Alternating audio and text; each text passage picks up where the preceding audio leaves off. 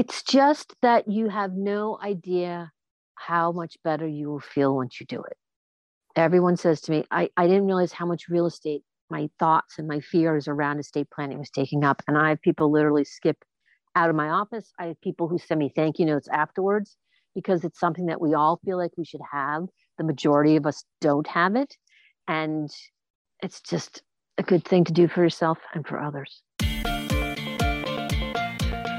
Does talking about your money make you cringe?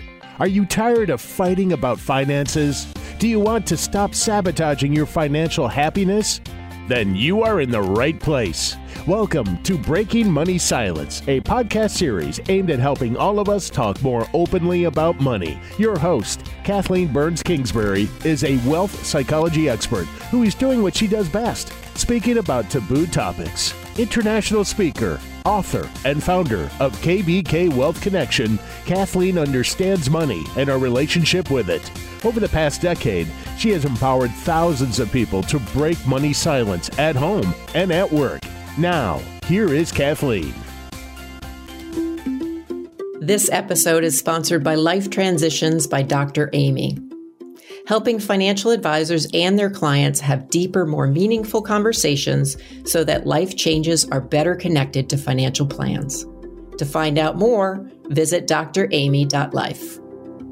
Today, we are going to be talking about estate planning for LGBTQ plus members of the community. And I'm so excited to have Deborah Danger. I call her Deb Danger, as most people do, from Danger Law. She is going to be talking to us about what are the special considerations as you age if you are a member of the LGBTQ community. And so I thought this was a really important topic to cover. Now, let me tell you a quick little tidbit or two about Deb before we start officially. Deb Danger is an estate and estate tax planning attorney. She practices in Massachusetts. I met Deb through an organization called Provisors and have had a great time getting to know her. She has a great sense of humor, and she actually discounts her fee by 5% for any and all clients that make her laugh. And trust me, she has a good sense of humor and she laughs a lot. So Deb, welcome to the Breaking Money Silence podcast. Thank you very much.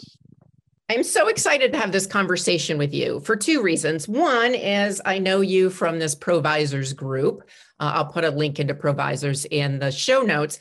And I haven't had enough time to really understand and, be able to pick your brain about your wisdom about estate planning. So before we even get into your expertise, everybody asks about your name. So I'm going to ask about your name.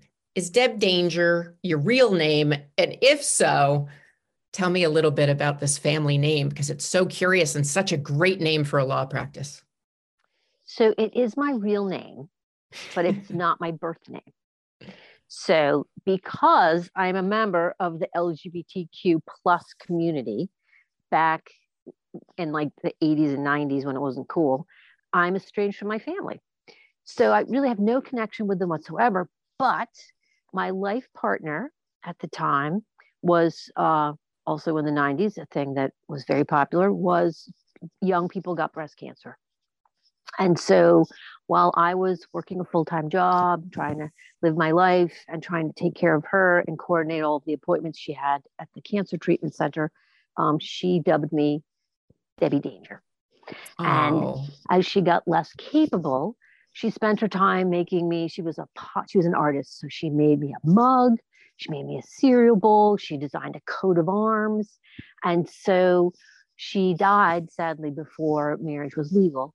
And so I was very sad and didn't know what to do next, but I decided I would go to law school because one of the lessons she taught me was if you want to do it, like get on it, don't put it off. So I went to law school in my 40s, and going to law school takes a long time. You got to apply, like LSATs, apply, etc. And so during that time, I also petitioned the court because we couldn't get married, partly because she was dead, but partly because same-sex marriage wasn't legal. I petitioned the court to change my name to Debbie Danger. So I got the judgment the very first day of law school. So like everybody else is roaming the halls, going front in front of the classroom. I went right to the register and I changed my name to Debbie Danger. And so now anytime anyone calls me Deb Danger, I think of my former partner who inspired so many things that I've become. Oh, what a great way to honor her. I'm, sad, obviously, that she lost her battle to breast cancer, but I didn't know that story. And I just, as you know, because I tell you this all the time, love the name Deb Danger. So what a great way to honor her and to, honor her memory. And in some ways, what we're talking about today, I don't know, it may have been inspired by some of the experiences you two had. So today, totally true. Yeah, today we're talking about aging. And so I don't know whether to call this series Aging Gracefully or, healthy aging or whatever, but aging is complicated. And so I know it can be even more complicated for members of your community. So what do people need to keep in mind that are listening in, that are in gay relationships? What do they need to keep in mind in terms of estate planning? And is it similar or is it different than, say, someone like myself who is in a heterosexual relationship? Oh, gosh, that's such a big simple question. Right. The answer is yes. The answer is 42, if you have ever read Hitchhiker's Guide to the Galaxy. So the answer is, in some ways, it's the same. This is a person that you love, you're going to spend the rest of your life with. You want this person to make your healthcare decisions for you when you can't. You want this person to step in your shoes and continue your affairs when you're incapacitated. You want this person to benefit from all that you've amassed as far as your estate. Maybe you have a family and children or pets or a community of friends, and you want that person to still access those people, have relationship with those people. So the wishes are no different. It gets tricky as to how easy it is to fulfill those wishes. And so whether you are a member of this community of which we're speaking or you're not, documenting your wishes is important, even if all you do is write them down. If you write them down, we can't enforce them. But if you write them down, that's a good start. Now you've taken that first scary step toward estate planning. Who's going to make those wishes? What are those wishes? And if you're a member of the LGBTQ plus community, estate planning is a contract that will prevent others, or at least make it more difficult for others to challenge and override your wishes. So, for example, if you're filling out if you were to fill out a healthcare proxy and you had a spouse, you had a husband, and you said, I want my husband to make healthcare decisions for me, no one would even question it. If I wanted my wife to make my healthcare decisions and my family swooped in and said, and let's say I was flying over a state that's not particularly friendly to my community and I fell out. So I got hurt because I fell into a state that doesn't necessarily honor wishes and honor my marriage. My family could swoop in and say, look, this person is, let's just call her a legal stranger, right? Because we're going to disrespect their marriage because we can, because of the Dobbs decision. And we are blood. So we would like to make this person's decisions because we don't respect their marriage. If instead I prepare a healthcare proxy that says, I would like my wife to make my healthcare decisions for me, and I have considered every other person that I've met and that I anticipate meeting, and I still pick this person, not because she's my wife, but because she's the person I picked. I'm not saying that's going to work, but I am saying that's a pretty big speed bump to overcome. So there are tweaks that I put in documents that make them a little more robust than I would for you and your opposite sex spouse. Wow. So it's a great example. It's also incredibly sad and frustrating that we're still at this place in our society where we're not accepting people of different backgrounds, different sexual orientations. It frustrates me. I'm sure it frustrates you as well. And with the recent repeal of Roe versus Wade, which my head just explodes thinking how that could even happen, I'm wondering what the implications might be for someone who is doing estate planning with you that comes from this community, if any? You mean in light of the new Supreme Court decision on abortion? Yes. I didn't know if that had any impact on estate planning, and maybe it's for all communities, but if it had a particular impact for gay couples, who are trying to adopt or protect their family, I didn't know if that particular legislation had any impact, or I know that it's kind of a sign of the future, which is scary as well. Yeah, I think that's really it. I will say ever since that decision was published, I have gotten a lot of inquiries. We are now scheduling people well into September because just from this community, because I've gotten so many emails from people that say, in light of this decision, I would like to now document my wishes because I can't rely on the rights of marriage. I would like to. So here's another thing. So I have a colleague at work, and she and her wife have chosen a donor from a cryo bank, a sperm donor, and they fertilized the person that's not my colleague, her wife's egg, and they inserted it into my colleague's womb. And so she's carrying a baby. Yay. And we're all very happy for her. Yeah, that's exciting. That is a miracle. I'm super happy she's feeling so optimistic after the pandemic. The trick is she is not the biological mother. So kind of like Phoebe in Friends.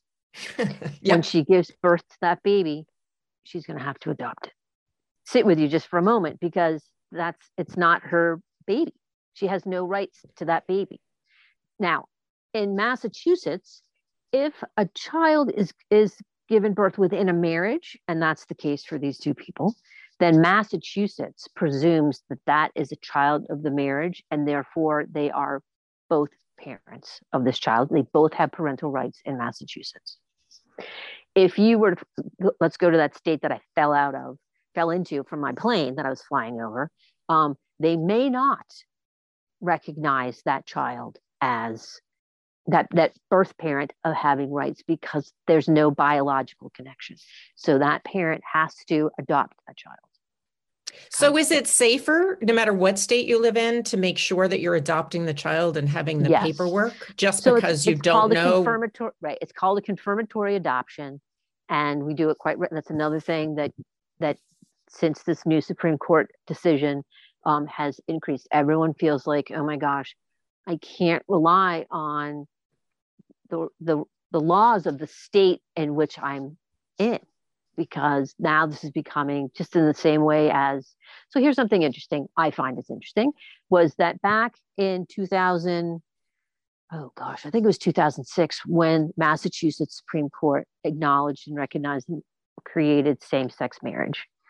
It was like a booming tourism industry where people from other states that didn't acknowledge same-sex marriage would come here and go to Provincetown and other places, Northampton, and they would get married because they could. Hooray! Of all of the states, Massachusetts is the state where we can get married. Let's go. Let's get married. This is so wonderful. And then they would go back to the state that doesn't recognize their marriage, and like many marriages, about a third, it wouldn't work out. Well, we want to get divorced. Okay, let's go get divorced. Well, what? I can't get divorced because my state doesn't recognize my marriage.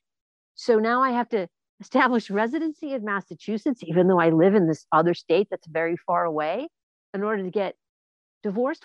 Well, I'm not going to do that. Let's just break up. Let's just break up. Our marriage isn't recognized. You do your thing. I'll do my thing. We'll split the checking account. Go on your way. Then comes the Windsor decision. Then comes some other decisions that creates same-sex marriage all across the country.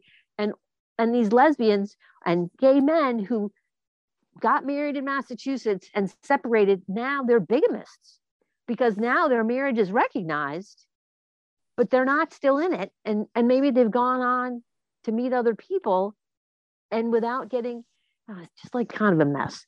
What a mess. So basically those folks would have to get divorced, even though they had an understanding that they were already divorced in the state that didn't originally recognize. They weren't divorced. They just knew that their state didn't recognize the marriage. Right. Okay. I'm sorry so So, wow, everything is so much more complex. And what my concerns are is that, we're totally moving in the wrong direction currently. And I don't, it's hard to not to get political on Breaking Money Silence because I feel strongly about all of this.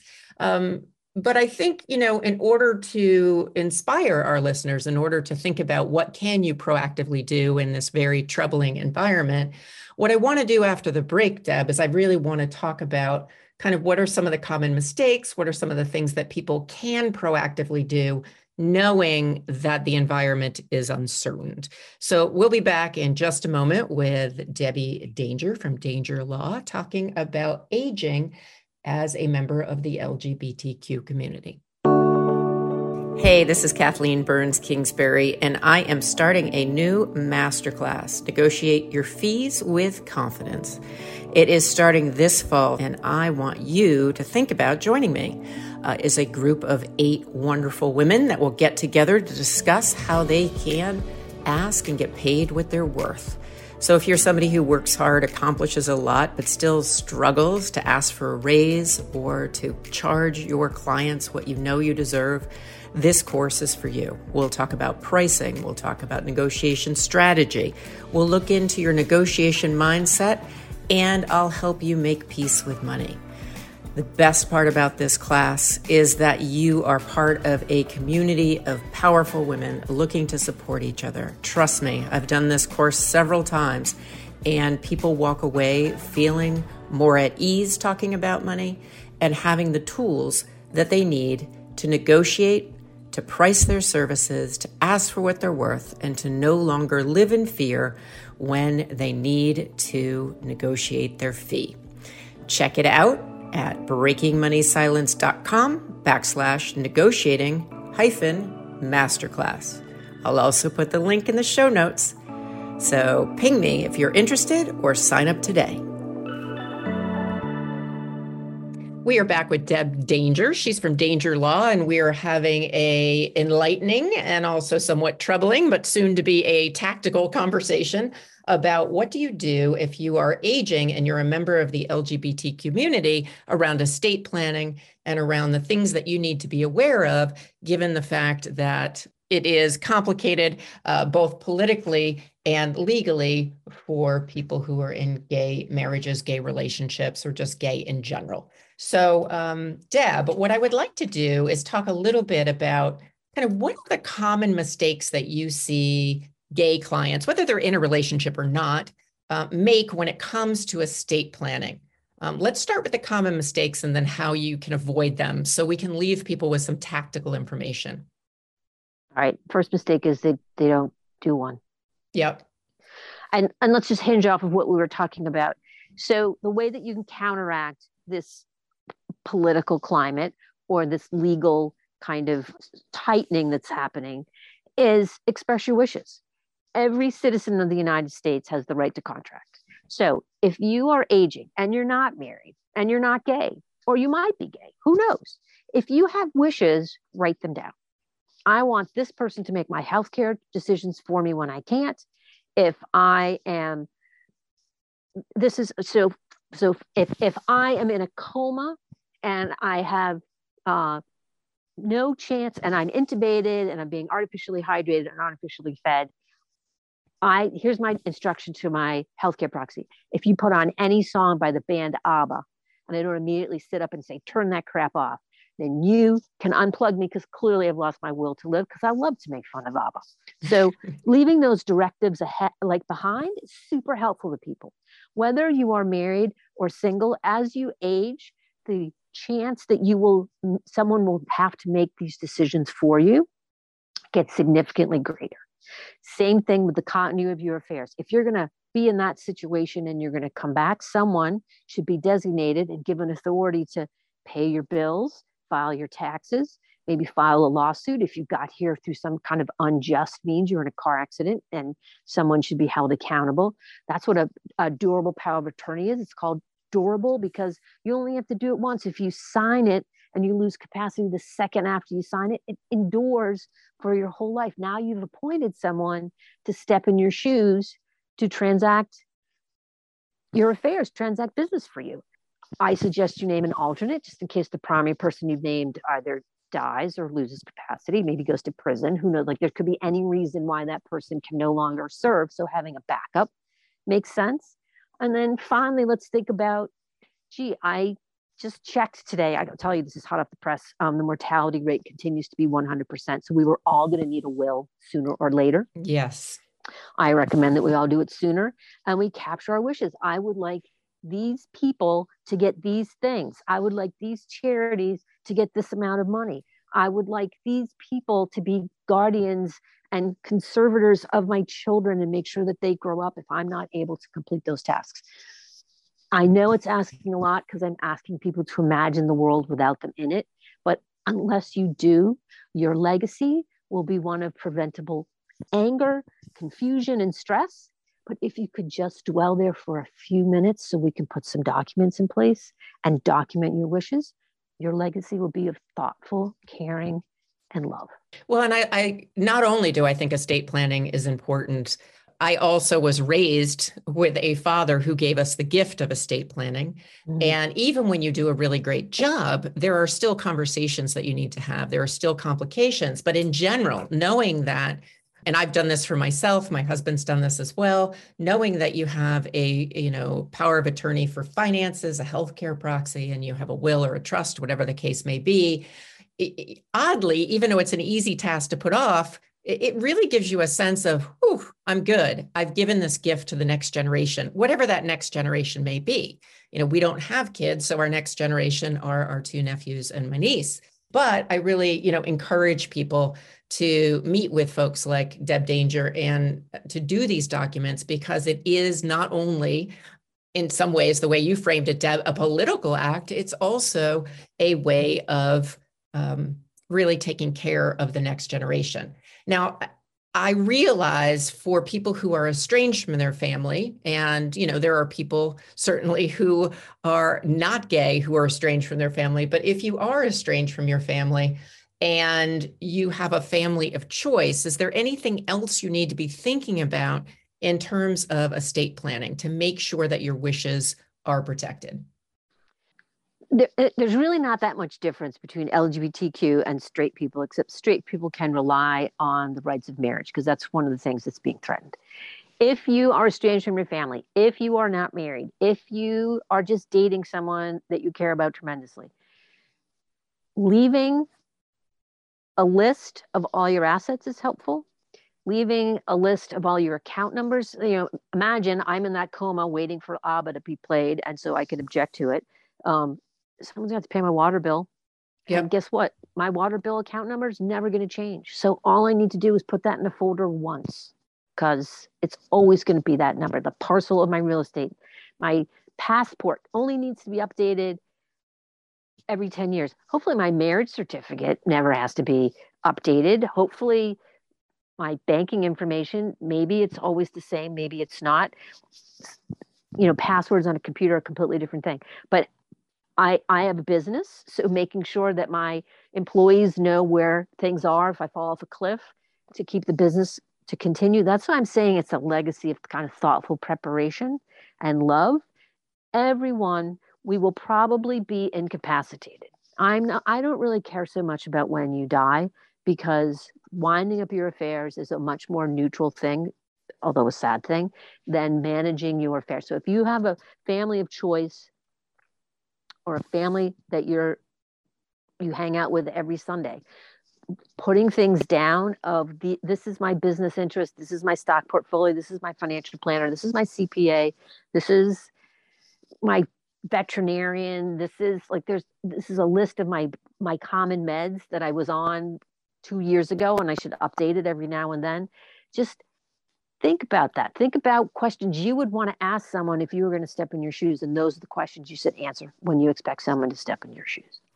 Yeah, you know what you made me think of? I have a colleague, Gwen Morgan, who wrote a book called The What If Workbook, and it helps take you through that process. We'll put the link in the show notes, but there's other softwares that do it, or just doing it the old-fashioned way is the way, paper and pen can be helpful. Because this is Breaking Money Silence, and because I specialize in helping individuals, couples, and families have difficult money conversations, even if they become challenging, I'm wondering, as we kind of wind down the podcast today, if you have any advice for how to start these conversations, because I think that is another piece beyond the actual documents and writing things down that trips people up. So there's two types of conversations I recommend people have. I get lots of calls from people that say, my parents are 112. I have no idea whether they have estate planning, and they won't listen to me. Right. So lead by example. It's much less offensive if you say to your folks, gee, I just did my estate planning and I learned a lot. I want to ask you a couple questions about what the experience is like for you. And if they've never done it, then maybe that's an easier way to tell you than what about me? What am I going to do if you fall and I can't pay your bills? Like, that's a very different conversation. So I always find people are a little more receptive if they've done it themselves before they start inquiring from other people. I love that. The other thing to think about is documents only get you so far. If they got you all the way, there'd be no judges. But we have 4 pages of a document, and then everyone has to guess what you meant to say. It's so much better if you follow up your estate plan with either a letter that you write people, because a will really is a last letter. It's a terrible last letter. So if you wrote a letter and just said, I just finished my estate plan. I can't believe how much better I feel. I just want to tell you what I'm thinking and feeling right now. If you don't think that's a great gift to give to someone, better than all of your dollars and all of your jewelry, I would love it if every person dwelled in that space a little bit longer and wrote a letter and managed what it was like if someone was finally opening that letter. But the other thing is, tell people your wishes. I have a husband and wife who are very happily married and have 2 sons that they love equally. But in their estate plan, they insisted on giving one son 60% and one son 40%. Well, to me, that's a symptom of a dysfunctional family. And I was like, what's up with that? What's going on? Well, it turns out that 60% went to public high school and a state college, and 40% went to a private high school and a very expensive private college. And the parents have always felt badly about that discrepancy. So they thought they would just fix it in their estate plan by leaving public education more money than private education. Well, that's lovely, but please tell them that. Please talk to your sons and explain why one son is money equals love, is getting more love than the other son, because that's a perfectly plausible and wonderful idea. And so telling those kids that message coming from you gives them a chance to ask a question, to get the backstory, and to really understand the context that's going to be completely absent at the reading of the will. That's such a great example, because a lot of what I coach clients on in terms of having these conversations is when things are really about being equitable, not necessarily fair, but equitable, that the conversation is really key, because they could have a lot of hard feelings, or they could, at some point completely understand, oh, that's why mom and dad did this, or that's why my parents did this. So I think that's really, really key. So I could talk to you forever, as you know, but we need to wind down. I'm wondering if there's one piece of advice you'd like to leave our listeners with today about estate planning. It's just that you have no idea how much better you will feel once you do it.